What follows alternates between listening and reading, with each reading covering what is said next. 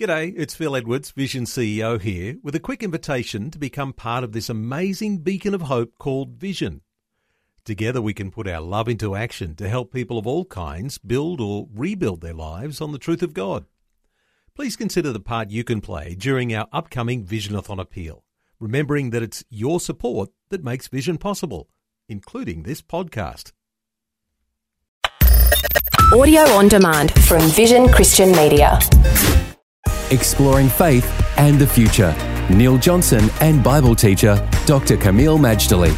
Well, let's take a look at the sixth book of the Bible today. It is a significant book. It's the book of Joshua. Kameel, this is one of the more important books because it comes after the first five and really launches into a particular dimension of Israel's history. Well, the book of Joshua is a great book for several reasons. First of all, it comes after the Torah, as you said, the books of Moses, also known as Pentateuch. And it is basically the people of God inheriting what God said they would inherit. They waited for a long time, 400 years in Egypt. And there was a reason why God sent them to Egypt, a good reason, because Egypt had the space and it had the water and it had the food for them to grow into a great nation. Canaan is a very small, cramped little country with other nations, as they're called, living there. But in Egypt, plenty of space to graze, free range, and to grow. Now, in Joshua, they inherit their inheritance. And of course, that's always a thrilling thing. And so this is the land that is promised to be a land that is flowing with milk and honey. A big, big difference to what the Israelites had been used to as they wandered in the wilderness. Well, very different. The wilderness, of course, is exactly that. It's a wilderness, not a whole lot to do. Jobs are scarce. Food is scarce, so they had to be supernaturally fed by the Lord. But the land itself, God spoke very highly of it, a land of brooks and dales and milk and honey and every kind of good fruit you can imagine. Even now, it has amazing fruit. All you have to do is get some water to the rich soil and away you go.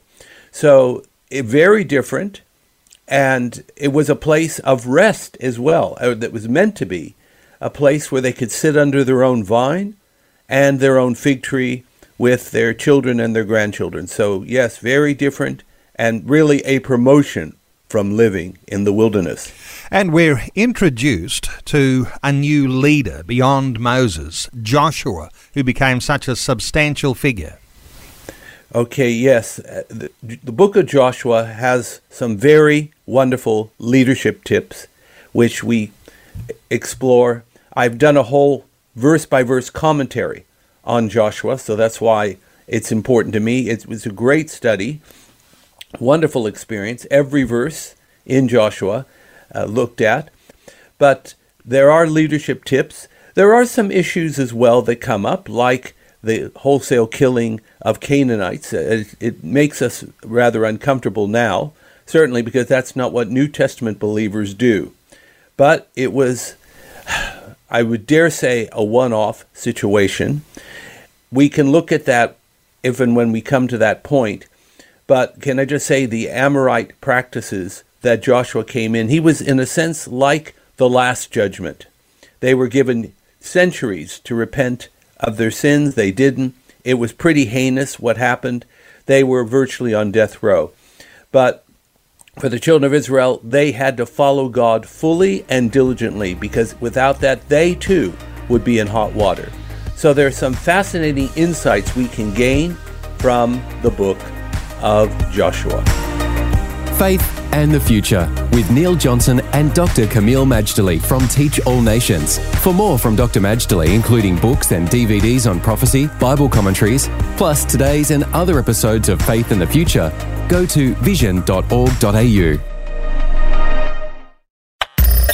Thanks for taking time to listen to this audio on demand from Vision Christian Media. To find out more about us, go to vision.org.au.